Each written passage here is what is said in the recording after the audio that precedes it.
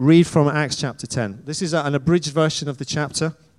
It's been edited because it's quite a long chapter. And then Steve is going to come and speak on this as well. Cornelius was a Roman centurion who was devout, a God-fearing man who gave to charity and prayed regularly. One afternoon, he had a vision of an angel who said, "Cornelius." Cornelius was terrified, but said, "What is it, Lord?" The angel said, "God has noticed your prayer and giving. So send to Jaffa for a man named Peter, who's staying with Simon the tanner by the sea." When the angel left, Cornelius sent servants to Jaffa. Meanwhile, Peter went up onto the flat roof to pray. While lunch was being prepared, he fell into a trance and saw heaven opened and a big sheet came down by its four corners. It contained four-footed animals, reptiles, and birds. Then a voice said, "Get up, Peter, kill and eat." "Surely not, Lord," Peter replied. I've never eaten anything unclean." The voice spoke a second time. "Don't call anything impure that God has made clean." This happened 3 times before the sheet was taken back into heaven. While Peter pondered the meaning of the vision, Cornelius' men arrived at the gate and asked if Peter was staying there. Peter was still thinking about the vision when the Holy Spirit said to him, "Peter, 3 men are looking for you, so go downstairs and go with them, for I have sent them." Peter went down and said, "Why have you come?" The men said, "We've come from Cornelius, the centurion, a righteous and God-fearing man, respected by Jews. An angel told him to send for you so he can hear what you have to say." Peter invited them in as his guests, and the next day he returned with them. They arrived the next day, and Cornelius was waiting, along with his relatives and close friends. As Peter entered the house, Cornelius met him and fell at his feet in reverence. But Peter said, "Stand up, I'm only a man like you." Then Peter went in and found a large gathering and said, "It's against Jewish law for a Jew like me to associate with Gentiles. But God showed me I must not call anyone impure or unclean. So when I was sent for, I came without objection. But why did you send for me?" Cornelius answered, "We are all here in the presence of God to listen to everything that God has commanded you to tell us." So Peter began by saying, "Now I realize that God doesn't show favoritism, but accepts people from every nation if they fear him and do what's right. Now God has sent the good news of peace through Jesus Christ. God anointed Jesus of Nazareth and the Holy Spirit and power, with the Holy Spirit and power, and he went around doing good and healing all who were under the power of the devil because God was with him. And we are witnesses of everything he did. They killed him on a cross, but God raised him from the dead on the 3rd day and caused him to be seen. We ate and drank with him after he was raised. It was him who commanded us to testify that he is the one whom God appointed as judge of the living and the dead. Everyone who believes in him receives forgiveness of sins through his name." And while Peter was still speaking, the Holy Spirit came on all who heard. And the gift of the Holy Spirit was poured out on them. Then they spoke in tongues and praised God. And Peter said, "Surely no one can deny them being baptized with water, because they've received the Holy Spirit as we have." So they baptized them all in the name of Jesus Christ. And Peter stayed with them for a few days. Let's pray. Father, we thank you for this revelation from heaven to earth into Peter's heart. And we pray, Lord, for that same encounter now as you speak into our hearts. In Jesus' name, amen. Steve Bell, from National Director of Interserve, working amongst the kind of Southeast Asian community around the world and in the UK. Just let's give him a warm, warm welcome as he comes and shares with us now.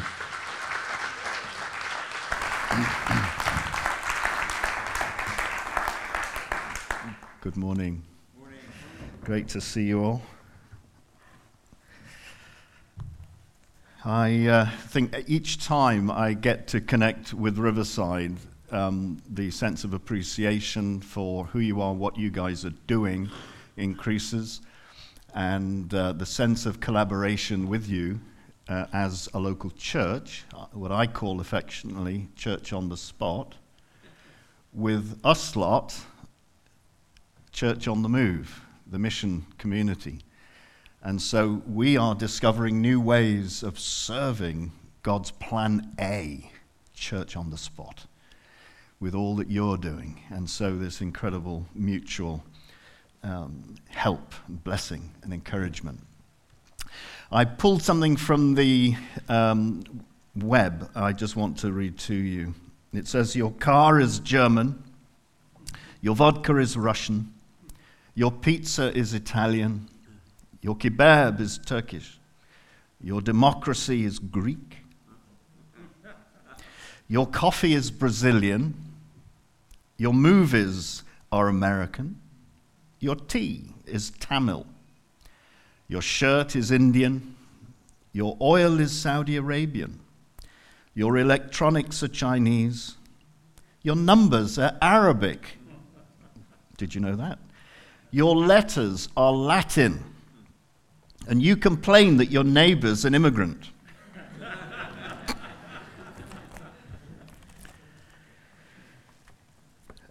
When I was asked to take part this morning like this, it was both an incredible, exhilarating challenge, because it's made me have to think, but also it terrified me to death.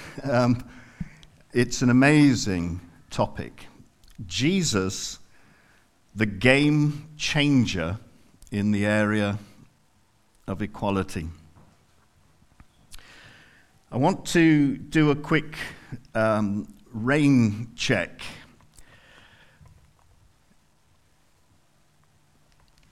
And a comment on how the world works. Have you noticed that throughout history, wherever the name of Jesus has gone, it takes with it a thing called the Judeo-Christian heritage? Anybody heard that expression? A little bit academic, a little bit posh.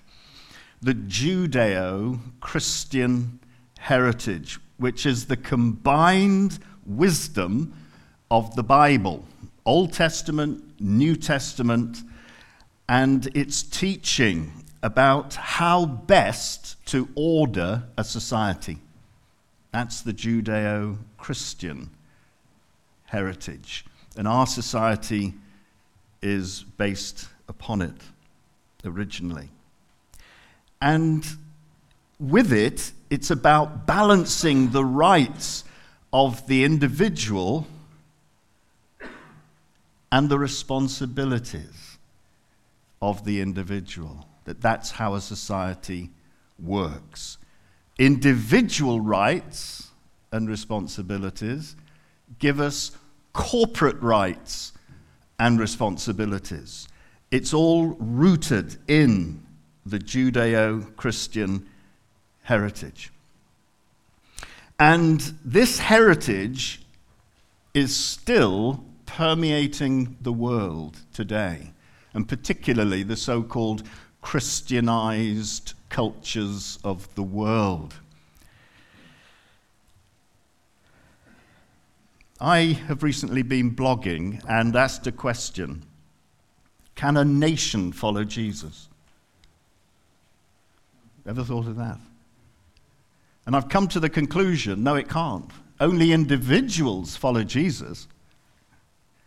And as individuals adhere to the values, the guidance of our Creator, righteousness can exalt a nation. And then I was looking at 3 women, all of whom are daughters of Christian ministers, who have been individuals in a society who have steered the political process. One of them is a lady called Angela Merkel, who they feel may have created the straw that will break the back of the EU with an open door policy that may take her out of office at their next election.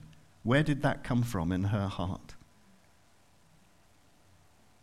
Daughter of the manse.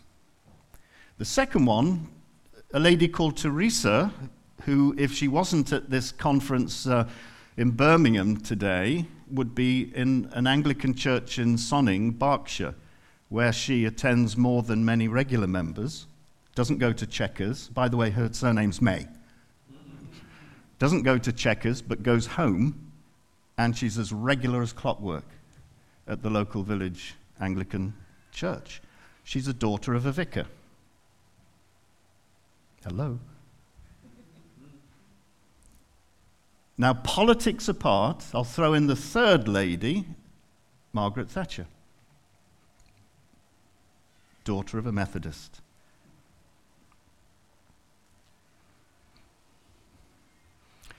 And as people drive the agenda of the Judeo-Christian heritage, things get done. And I'm delighted to hear, I just wish I was free to go with Fred and the team down to Calais, Andy, I really do. Because this is us as followers of Jesus bringing to bear in society today the values, the truth of the Judeo-Christian heritage. And simply put, the Judeo-Christian heritage includes the value of all human beings, the equal value of all human beings. Tell it not in Gath, the International Bill of Human Rights at the UN is rooted in the Judeo-Christian heritage, which is why Islamists have publicly said they don't want it because it's Christian, justifying the behavior that's gone on in Syria and other parts of the world, dissociating themselves from the Bill of Human Rights. But it's based on Jesus' teaching that every individual is of equal value regardless of gender. Remember the suffragettes? Emily Pankhurst? That fight was a fight for Judeo-Christian biblical values of the equality of gender. And some of them gave their lives. Social standing. Lord Wilberforce, a committed Christian who fought in British society for the equality and the equal value, no matter what social class, no matter what your social standing. Health and Iron Bevan, and yes, that's how you do spell it, who based on Christian socialism, Labour Christian socialism, was part of driving the formation of the NHS. It's amazing. I'm a trained teacher originally. Where did the schools come from? Driven by Christians. Where did the NHS come from? Driven by Christians. And then ethnicity. What about Martin Luther King, just as an iconic name that drove the issue of equality of all race, rooted in the Judeo-Christian heritage. And the Bible's absolutely clear about human equality before God. It makes clear that everyone on earth is included in the scope of his care and love. And if we just did a quick sweep of the Bible to see that this actually is the broad flow of biblical revelation. Abraham, God promised through him that all families of the earth would be blessed. As Abraham became the forefather of Jesus, who became the blessing to the entire world. And when it says families, it's talking about ethnic groupings, the same ta ethnos as the New Testament. All peoples of the earth. Jesus, I love it in Revelation 14, a fantastic vision in Revelation 14, the end of all things, the summation of all things in Christ, as the Apostle Paul describes it in Ephesians. All things will be brought together under Christ, said the Apostle Paul. And Revelation, this fantastic preview that the Apostle John got into heaven.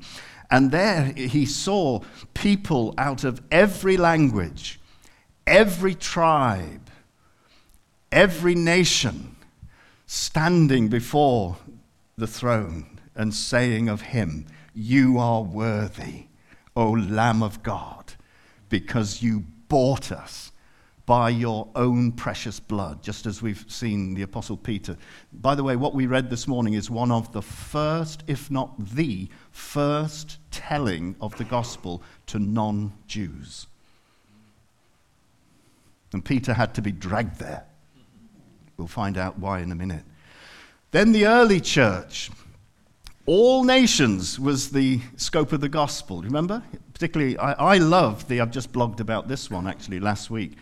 Matthew 28, I say that is the rendering of the Great Commission which is most effective, most appropriate for people from non-Western backgrounds, and particularly people from Muslim background, because it's a Semitic Jewish gospel. And in it, he says that we are to make disciples among all nations. God values everyone. And then the writing of the Apostle Paul, there is neither Jew nor Greek in Jesus. Isn't that lovely? That's a racial equalizer. There is neither slave nor free. That's an economic equalizer. A friend yesterday, a Pakistani, was talking about the challenge in Pakistan that if you become a Christian, you need to sit and eat and associate with the lowest class in society, because that's where the Christians largely are. They call them the sweepers. Have you heard of that? The sweeper class. And if some of these societies had their way, they'd be the total untouchables. And to hear this Pakistani minister, who's actually been a bishop in the Church of England, say it is mandatory, if you were a follower of Jesus, that you would sit and eat with folks from the lowest class. Slave or free, male or female, there's the gender issue. Circumcised or uncircumcised, I have no category to describe that. Barbarian, except religious observance or none. Barbarian or sophisticated, all, says the apostle, are one in Christ Jesus. I've been in some gatherings in the UK where that's been above the platform, and I'm looking in the sea of faces, and there's me and about 3 other non-Caucasians in the room, you know. But anyway, by the way, I'm not Caucasian, that's if you're wondering.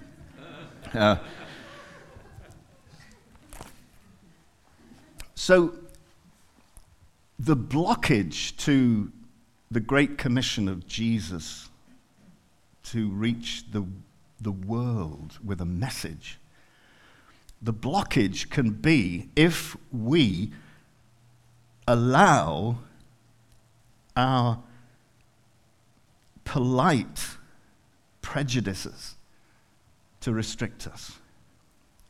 If we can't get that all cultures have values of good and bad and neutral, that other cultures are not wrong, they're just different. And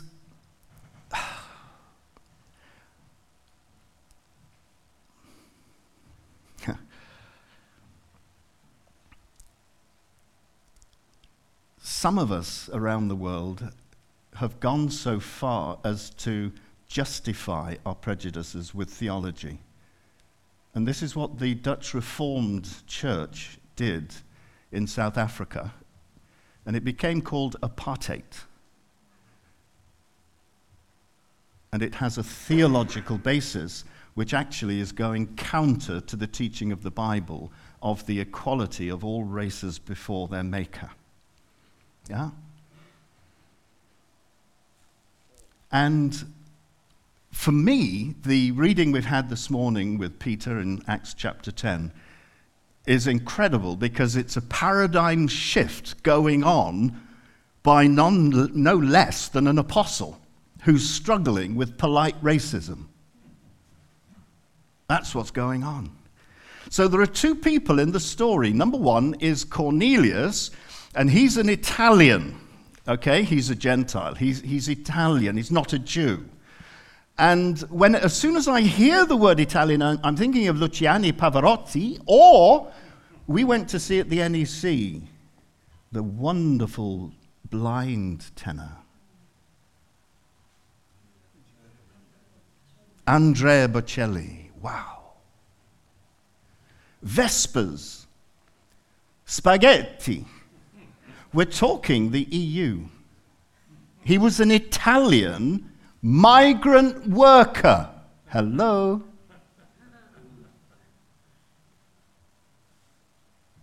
And he was a military man based in Jaffa, near Tel Aviv, in Israel.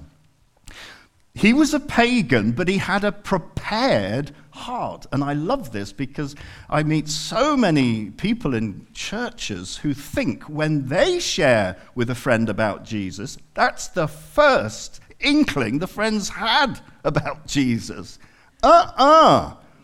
It's amazing that God is on their case. The mission is God's.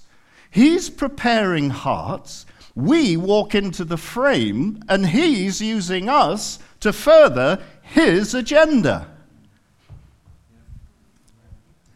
And it happens with Anglo-Saxon people. It happens with South Asian people or Arab people. God is all over the place. I remember going into one church, I was accosted, but it was a Pentecostal church, accosted by the minister, who burst out of his office and said, "Steve, God's everywhere."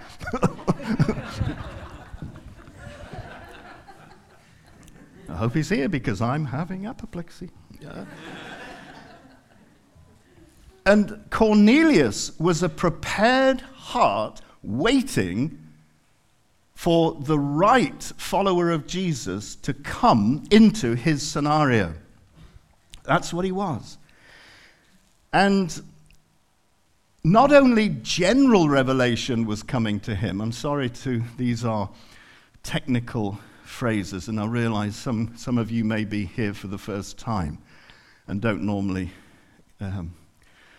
not so used to this sort of thing. And I'd be very interested to know what you think of me. You can come and tell me afterwards. But there is a thing called general revelation. And Cornelius would look at a wonderful day like today and say, there must be something behind this design. Don't know what it is, but there must be something. That's general revelation. And he'd got hold of the Old Testament. And general revelation was coming to him. Yeah, that's good. That's the Judeo-Christian heritage. Yes, that's how we should order our society. Yes, that's how we should treat each other. General revelation. And then, on a quiet day, he's behaving himself, and an angel turns up. Now, you see, so many churches, by the way, I meant to say this at the beginning, many churches spend all their teaching time, Bible teaching time, about what the Bible says.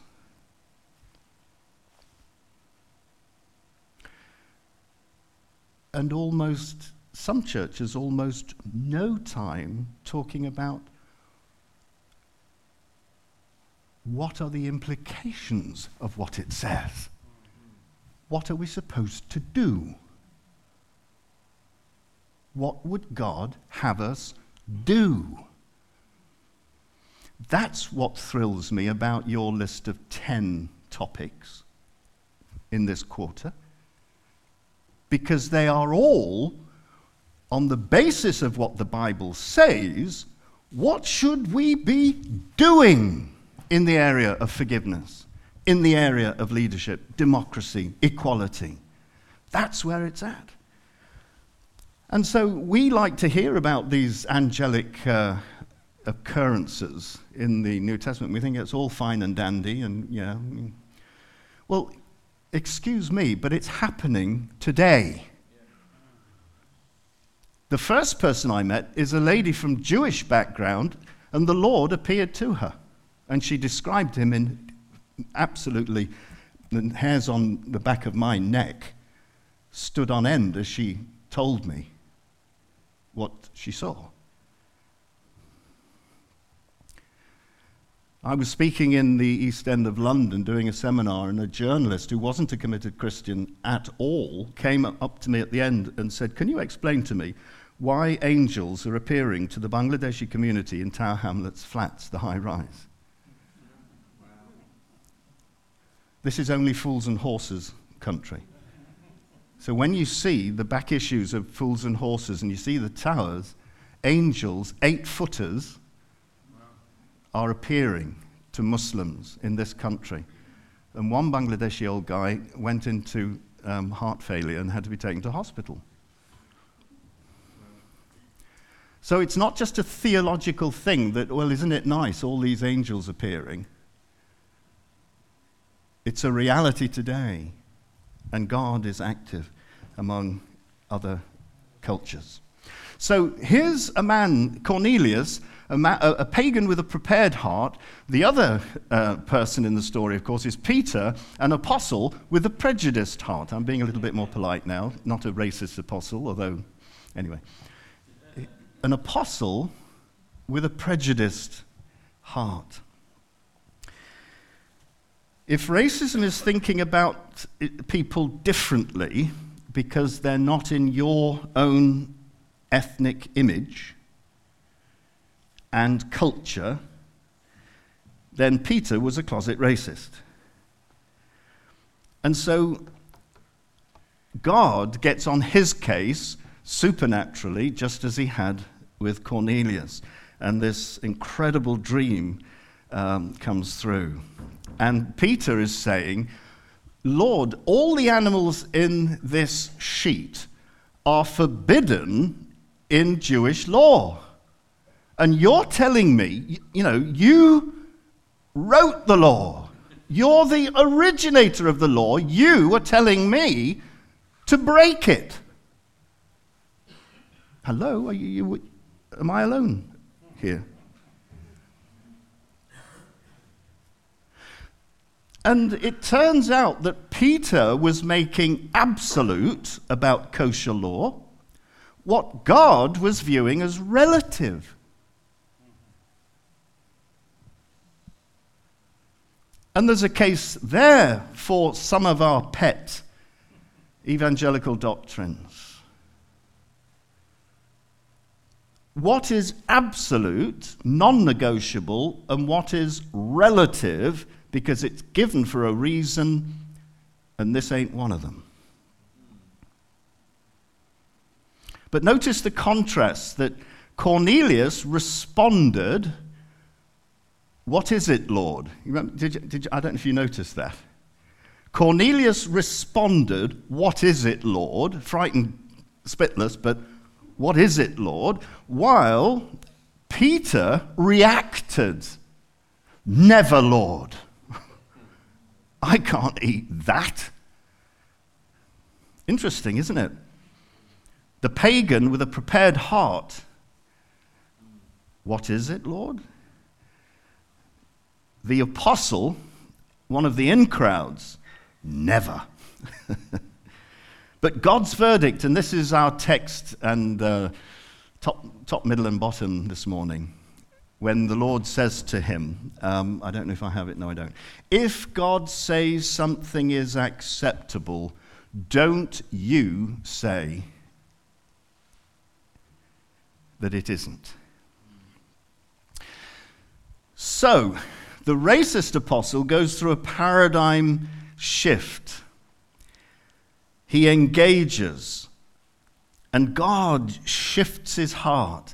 Have you noticed in the scripture, by the way, if there's someone here looking for guidance, somebody needing an initiative from God, have you noticed in the scripture how when people are taking action, he comes in and guides? Yeah. Not passive, but active response.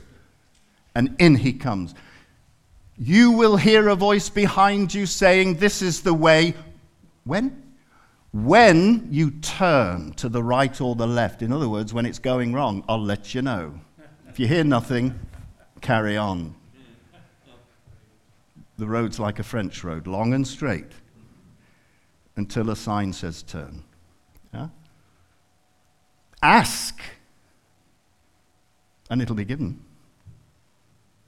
Seek. These are imperatives. And you'll find. Knock, and the door will be open. That one's free of charge. There's somebody needing to hear that this morning. So look at the change that happened in Peter's thinking. I love it. In verse 28, if you have your Bible, if you're over 30, open it. If you're under 30, turn it on. Verse 28, it says, God told me, this is Peter speaking, God told me I should never think of anyone as impure. How's that for an Orthodox Jew? Secondly, verse 26b, when Cornelius is wanting to kiss his ring and all this and, honor him, and he says, no, get up, I am a man like you. Verse 26. Now, for a Jew, that was amazing. Even in his day, the Pharisees referred to the Gentile dogs. Don't look at me. We're all in this together. I'm a Gentile. Not so, Lord. Kosher law says I cannot. And Jewish law put Peter at the higher level, getting the gold. Got to be contemporary, haven't you? The Gentiles get the bronze. But I am a man like you. Leveler, equality. And then verse 34, 35. I see very clearly that God doesn't show partiality. In every nation he accepts those who fear him and do what's right. Wonderful. And the church also, if he had a change of heart, the church in Jerusalem had a change of mind. So it says there in Acts 11, this is into the next chapter, you can have a look when you go home maybe, Acts 11, when the church in Jerusalem heard what God had done, i.e. in Jaffa, all their objections were answered, and they began to praise God. And they said, God has also given the Gentiles, the Goyim, the privilege of turning from sin and receiving eternal life. Wonderful. So the early church, I don't know if you're aware, it was almost 100% Jewish. Did you know that? The first Christians? Almost 100% Jewish. And they were asking, what, can Gentiles be saved? Or is this just for us? And then, within 200 years in church history, within 200 years, the church was almost entirely Gentile. And then the Gentile church were asking, what? Can Jews be saved? It's amazing, isn't it? How things go. And for me, my watch in church history has been the last 40 years, the last 25 of which have been in this country, working with churches and in leading the, I was going to say leading the charge. That's a bit of a military term. I didn't I wasn't meaning to do that. leading the way to interaction with ordinary people from Muslim family backgrounds. And over the last 25 years, when I came back from living in the Middle East, 25 years ago, the question in the British church was, what? Can Muslims be saved? What new teaching is this?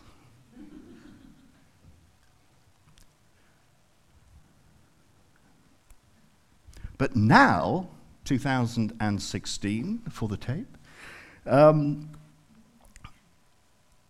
the question has shifted, the agenda has shifted. It's not can they be saved, it's there are so many of them attaching to our churches across Britain. The question now is, how can we include them in appropriate fellowship?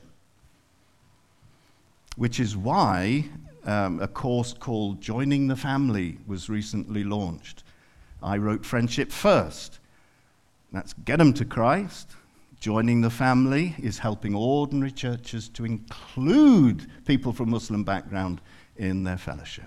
And to top it off, Come Follow Me is another manual you can get, which is helping ordinary Christians provide early discipleship for ordinary people from Muslim backgrounds who are following Jesus. Yeah? And George Verwer said, whatever happened to discipleship, and I agree with him. In many churches in the UK today, it's do the Alpha course, join a home group, and good luck. That's discipleship. I'm caricaturing to communicate. Forgive me, the Lord started it, not me.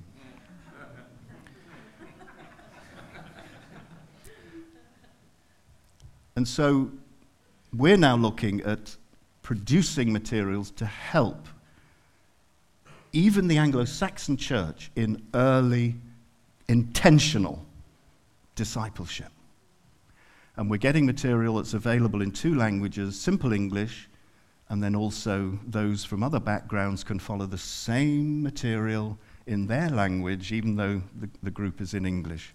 So win-win. We're going in the right direction now.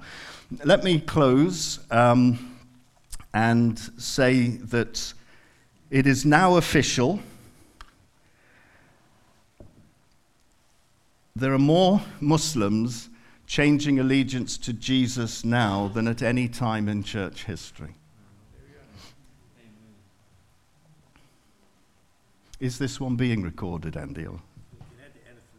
Okay. There's MP3. Did you hear that? He didn't say granddad at the end, but he said it's an MP3. What's an MP3? I'm sorry. I've had the gap.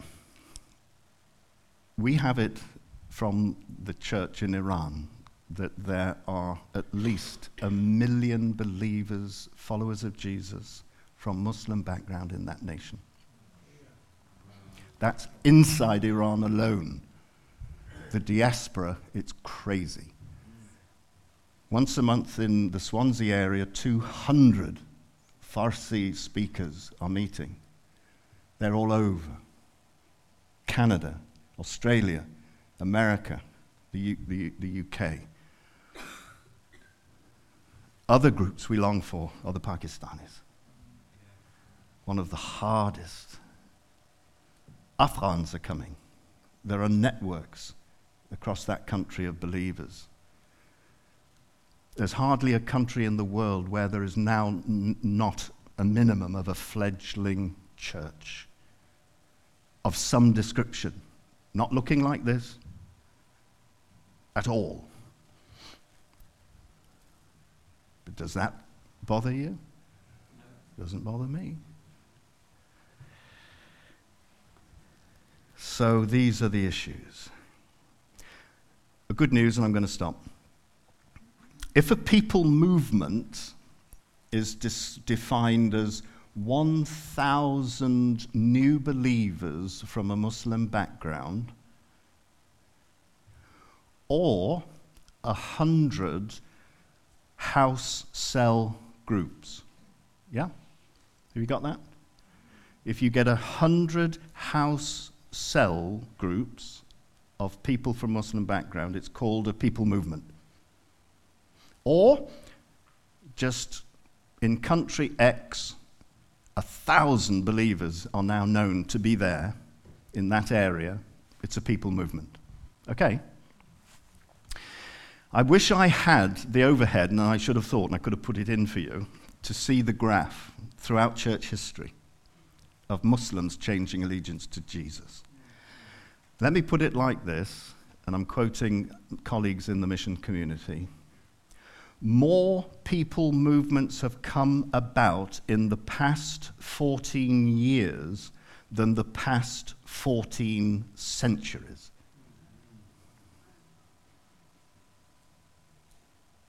So if you saw it visually, the graph just goes through the roof. And it's worldwide statistics. So, before I start crying, which when we get into this, I tingle all over and get emotional. But I want to say to you that when we read in the book of Revelation that there will be people there from every language, every tribe, and every nation, God means it. There will be Saudi Arabians, there will be Afghans, there will be members of ISIS, there will be members of Al-Qaeda, there will be the good, the bad, and the ugly. From every nation on earth. Members of Boko Haram who are coming to Christ, and there are those who are defecting and coming to Christ. There's not time, we just need to get it all in a book or something. If God says something is acceptable, don't say it isn't. God bless.